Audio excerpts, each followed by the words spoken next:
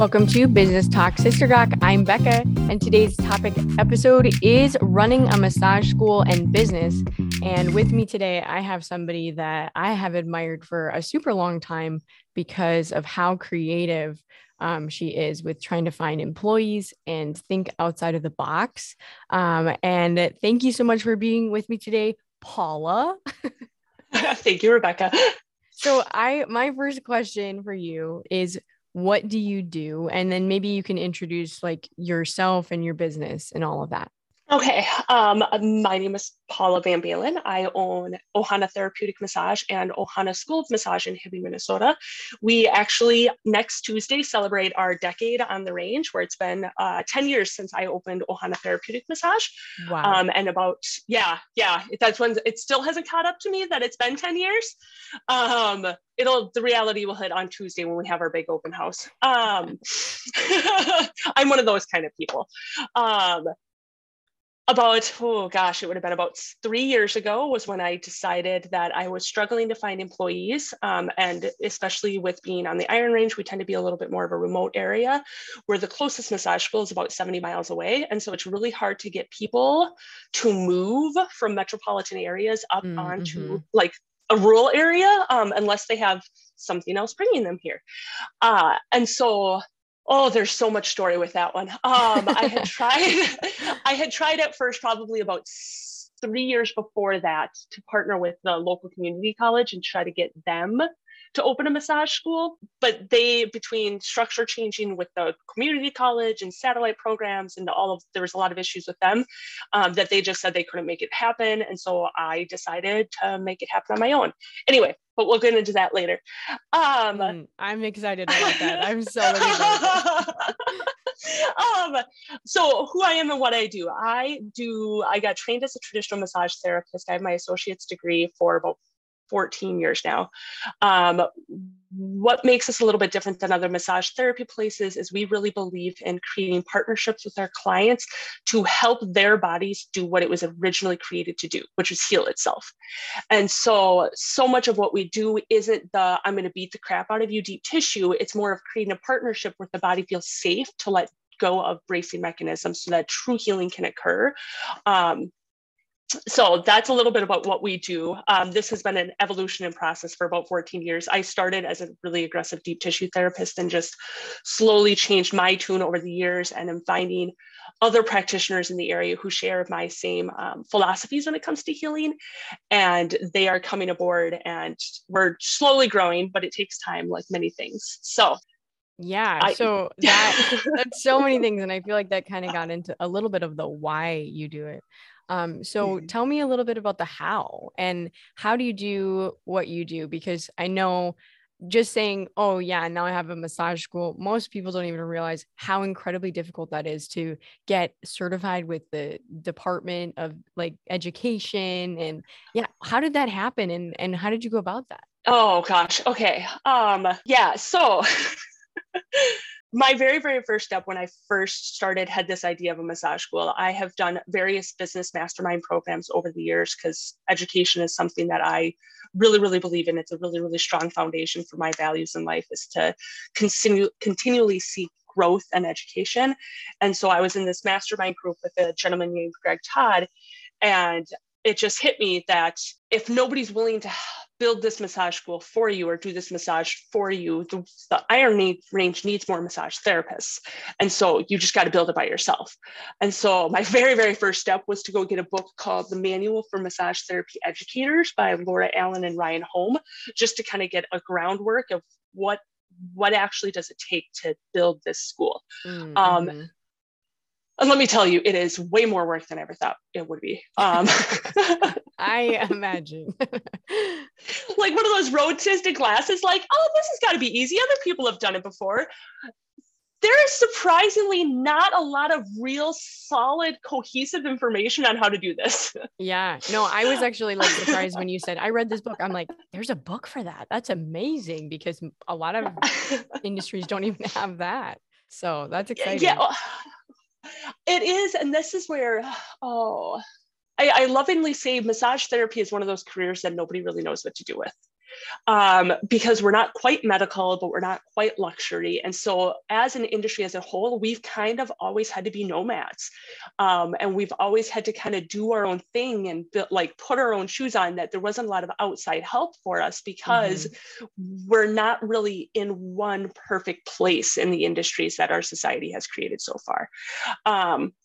And so in that way, there are some resources, but because there is so much disconnect about who's medical massage and who's spa massage and who's relaxation and who, all these different labels for what we do, there is no solid like licensing across the nation. In the state of Minnesota, there is no solid licensing across the entire state. Everything is regulated city by city. And so as I'm doing my research, I have to find, okay, in the Iron Range where we are at, what is the average amount of education needed for these students to get a certificate in whatever city they want to practice in? And so, I mean, it ranges, like I know Itasca County doesn't require anything currently. Virginia requires 500 hours, Hibbing requires 600 hours, Duluth requires 500 hours, and so there's all these different numbers out there. And so I just, for some reason, landed on 625. Was kind of what I wanted to go with, just to be safe. No, and that's amazing. Like, think about that. I mean, you can't just, first of all, you can't, the reason you're struggling to hire is because you have to be certified, like, right? Yes. Because the state says you can't practice this unless you have education, so that they're not liable for anybody getting hurt or whatever. But at the same time, it's like each city is navigating, what does that actually mean to be certified? And that's tricky. It's very, very tricky. And actually, I mean, there was so much learning that I did with this. The state doesn't have a statewide license, but they're really, really pushing for it. And their goal right now is to have it enacted by 2023. Because the amount of actual human trafficking issues that have come up with the massage industry, but as well as the massage schools in the state. Not all the massage schools, but there have been a couple of problem children, is what I call them, where schools were either knowingly or unknowingly participating in human trafficking. And when the state of Minnesota says they want to have a sit down with you to inspect your school, the first thing out of that you expect to hear out of their mouth is not human trafficking. Just let you know. And so that kind of blindsided me and highlighted so many other issues that our industry is having. Back to that, though. Scary thing, like, so it's good that they're saying you need to be certified, you need these things, so that there's more accountability, so that you can fight back against that kind of stuff. Because well, and just to make sure that you're keeping everybody safe. And from an educator standpoint, it's making sure that I know the warning signs on if somebody is trying to push somebody through my program to put them in human trafficking. Like, they gave me so many tools and resources to be able to recognize that kind of behavior, so that I can put a kibosh to it from the front end. Wow. That's amazing. Like, I would have never imagined that being something you also have to be careful of and cognizant of. Like, wow. Okay. Yeah. Yeah, that's a whole thing in and of itself. During this process, though, I actually coincidentally found out that with the new state license that they're proposing, 625 hours is the hours that the state had settled on it to be a good amount too. And so I was like, oh, perfect. Well, that's nice. So did I answer that question? No, yeah, you did. You rocked it. Okay, perfect. So let me ask you a little bit about, as you started running the school, because I know when I had asked you about it, when you just started launching, you were like, yeah, I'm looking for somebody in this area of expertise or whatever to try to help me. How did you go about building the curriculum and saying this is a justifiable thing that I should be doing with the state? So this is where it's really, really nice, the different factions of accreditation boards in the massage industry. There's three main ones: the I always mess up these acronyms. The FSMTMB, which is the Federation of State Massage Therapy Boards. They basically have created the entrance level exam for what is considered a beginner massage therapist. And so luckily, because that kind of cohesively goes across most of the nation, I was able to use their groundwork as a template of how many hours I need in each category. Mm-hmm. And their basic hours is 500 hours. And so I was able to just add the extra hours where I saw it would be appropriate to add more training, given my own experience with my education, as well as other employees that I've had over years, of where was their education lacking, so that hopefully I can give our students a leg up on what my education and my other colleagues' education gave them. And then combine that with NCBTMB, which is the National Certification Board for Therapeutic Massage and Bodywork. And then COMADA is the highest levels, or like the creme de la creme in the massage industry. And they have a national certification that is quite the process to get. And you can't even apply for it until you have 2 years of graduating students. Oh, and okay. So, is that they're is that like, your goal? My goal is to get there. I don't think I'll be able to get there this year, partly because of the high next level of that certification process. It is also incredibly time and cost effective. And so it's a lot of those, you got to balance out what you're able to produce as a small school and what will having this certification add when I already follow most of their requirements. Okay. If that makes sense. Yeah, because when you're looking at putting $30,000 into a certification process, you really have to justify it. Wow. Yeah. And is that because you have to like pay like almost like a franchise fee to them, or what is it that costs that much? Or is it just your time that you're putting in? It's our time and their time. They actually send somebody to inspect all of your school records, to inspect your classroom, to actually sit in on your lessons, to making sure. I mean, it's a very, very intense, but the benefit of it is that that's how you start qualifying as a massage school for federal assistance. Because right now, because we're a private career school, we don't qualify for federal assistance unless we were to get this COMADA certification. Oh, interesting. Yeah. Wow. What does that even, I don't even have that as a question, but I want to know, what does it mean to get federal assistance? What is that? Is that because it's like you're saying you're private right now, but you want to go public in the future? What does that mean? Yeah, we can still stay private. It would be that basically the federal government sanctions that this is a legitimate program. And so they rely on COMADA to meet those regulations, because obviously the federal government's organizations for education can't inspect every single private school. So they're relying on this to be kind of the middleman to make sure that it is a legit program that isn't setting people up for failure or anything like that. So that's where it comes down to getting the Stafford loans and the unsubsidized Stafford loans. Those kind of loans, people can't use that because that's all government funded money. They can't students. Use that for our schools. Right. Yes. So to be able to get like a loan to go there. Got you. Correct. Okay. Well, good to know. I didn't know any of that. Okay. So what about now that you've been up and running for a while, what would you have done differently the first time you started out?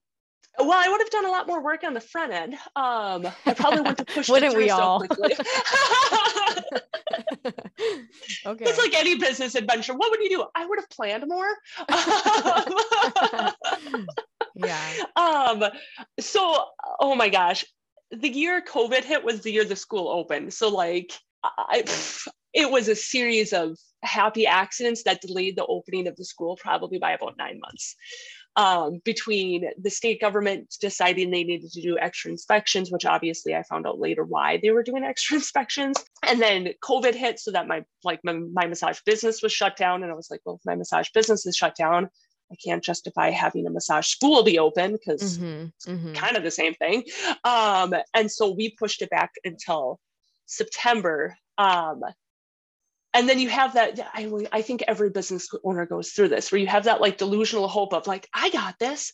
I don't need to stress about this. And then reality hits and you're like, I probably should have stressed about this a little bit more. But it all works out. Yeah. So, all right, going back to the original problem, because I remember years ago, we were talking about the hiring problem right now. So has this helped you resolve the hiring problem you were originally trying to solve? It hasn't currently. Okay, maybe we're too early. But I really don't mind. Okay. So as I've gone through this process, originally it was funny because originally I was like, oh, this might help solve my employment issues because it's so hard to get people to come to the range for massage and everything like that. But then as this whole process has evolved, it's become so much more. And a lot of people ask me like, why am I training my competition and all of these other silly questions? I mean, that's a good question for some people. Well, I know I have a really flippant view on it because I know deep down that every massage therapist has their own unique flavor. And just because one flavor doesn't fit you, it doesn't mean that it's not going to fit somebody else. And so this whole idea that there's so much competition and we have to be fighting over people and all this other stuff doesn't really honor people's unique individuality. Because I certainly know I am not the right massage therapist for everybody. I know that, and I'm okay with that. And so being able to train people really allows me to highlight where they can be strong and where they can go in their career. But also it really helps me refine and enhance of what I'm looking for in a massage therapist as well to work with my team. And so it's allowed me to be, I'm so much more selective about who I'm hiring now. Because I know so much of what Ohana stands for, and I'm not willing to just kind of hire anybody. And that doesn't mean that none of my students have been qualified, like the graduating school students from last year. But I'm also not going to push them to give up their freedom because so many massage therapists want to be independent and we do employees. And so if they really want to do the independent route, I'm not going to hold it against them. That's their own choice in life. Yeah. So let me ask you, since that is a super common thing for people to want to be independent, what made you decide I'm going to have employees versus like subcontractors or whatever? How did you go through that process of this is what I need to be as a business owner? Oh, there's a lot going on with that question. When I was down in the cities before I moved up onto the Iron Range, I was a misclassified worker, where I was 1099 for tax reasons, but she controlled almost everything about my schedule, which is an employee. And going through that kind of experience, I vowed to never do that to somebody else. Because misclassification is a really big deal for tax reasons too, right? Oh yeah.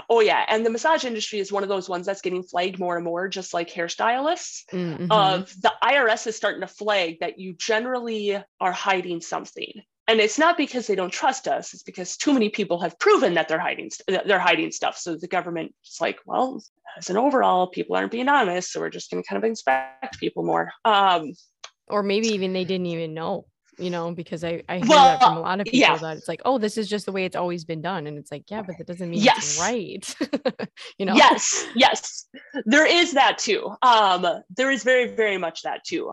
And I think in that regard, just to sidetrack a little bit, this is where COVID really shone a light on the financial tracking for a lot of people who are independent contractors, specifically people who either hid money, is one of the ones that when you can't prove you have income coming in, then the government can't reimburse you for income that you didn't show you had coming in. And I heard of that with quite a few massage therapists because they were not necessarily practicing legally, because you always just don't claim cash.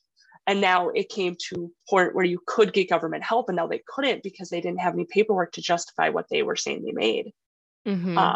Anyway, that's a whole nother. Oh yeah. No, I was just having a conversation with somebody yesterday about business valuation and how that really negatively impacts that when you want to sell your business in the future too. So yes. Definitely interesting. Okay. So that gives a good segue into some other things I want to talk about for our Gawk portion today. But first I want to ask you to tell me where people can find you. People can find us if you're local. We have a storefront office, obviously, at 208 East Howard Street in Hibbing. Otherwise, we have a fairly strong Facebook presence, as that's the big social media that we focused on over the years. So Ohana School of Massage, and then we have Ohana Therapeutic Massage. Currently, we have the clinic and the school separate because they have slightly different messages. And then we also have a website for each. We have www.ohanatherapeutic.com for the clinic, and then www.ohanaschoolofmassage.com for the school. And don't confuse Ohana with Obama, because most people's cell phones will autocorrect it. So never would have thought of that. That's really funny. Okay. Yeah. All right. Awesome. Thank you so much for that. And it's good to know too, especially if somebody is considering becoming a massage therapist, that you can run it as a business if you go through the schooling process. So that's really exciting as well. Yep. Okay. So the gawk portion, we were talking about the struggles of having a storefront with big windows, and I want you to tell me about this, because I there's a bunch of stories here that I think are pretty entertaining. So every once in a while, I mean, you're a massage therapist, so you work in a dark room all day. So you don't really think sometimes that people in the outside world can see you until you come out, and we have big bay front windows. And there have been several instances where we've gone through and had that, oh my gosh, people can see us moment. One of them, like, don't do this. One of them, we had somebody who was changing a storefront sign, because we have this big sandwich board that sits out on the road, and they were bending over to change it. And I walked up, and all I saw was them like doing, can't remember what yoga pose it is, where you have straight legs and you're just bent straight forward. And I was like, everybody walking by on the street has a really, really good view of your bum right now. You might want to turn. and it was a young person, and they were like completely embarrassed. I'm like, nope, it's okay. Totally do this all the time.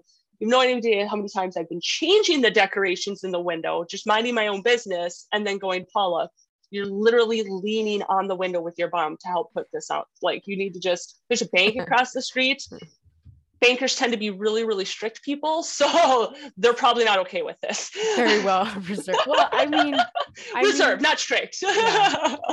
Maybe they're just like, okay, that's kind of entertaining. Somebody's doing something. But I mean, obviously, it's not your goal to entertain everyone else. No. But the ninja moves up and down the hallway probably have beg to differ on those, but we just enjoy enough. What we do. No, yeah. And we were talking before this, and I was like, oh, that reminds me of when in my Big Fat Greek Wedding, when she's on the phone in the tourism office, and she just like gets up and the phone cord is still attached, and she just totally falls on the ground, and this guy sees her from outside. It's like, oh, that's embarrassing. Yes. Well, thank you so much for being with me today. I have really enjoyed our conversation, and I learned a lot. You're welcome. Thank you for having me. Yeah. And if you're listening and you enjoyed this episode, you can give this podcast, Business Talk Sister Gawk, a review on Spotify now, because they now have reviews. And I will see you next week.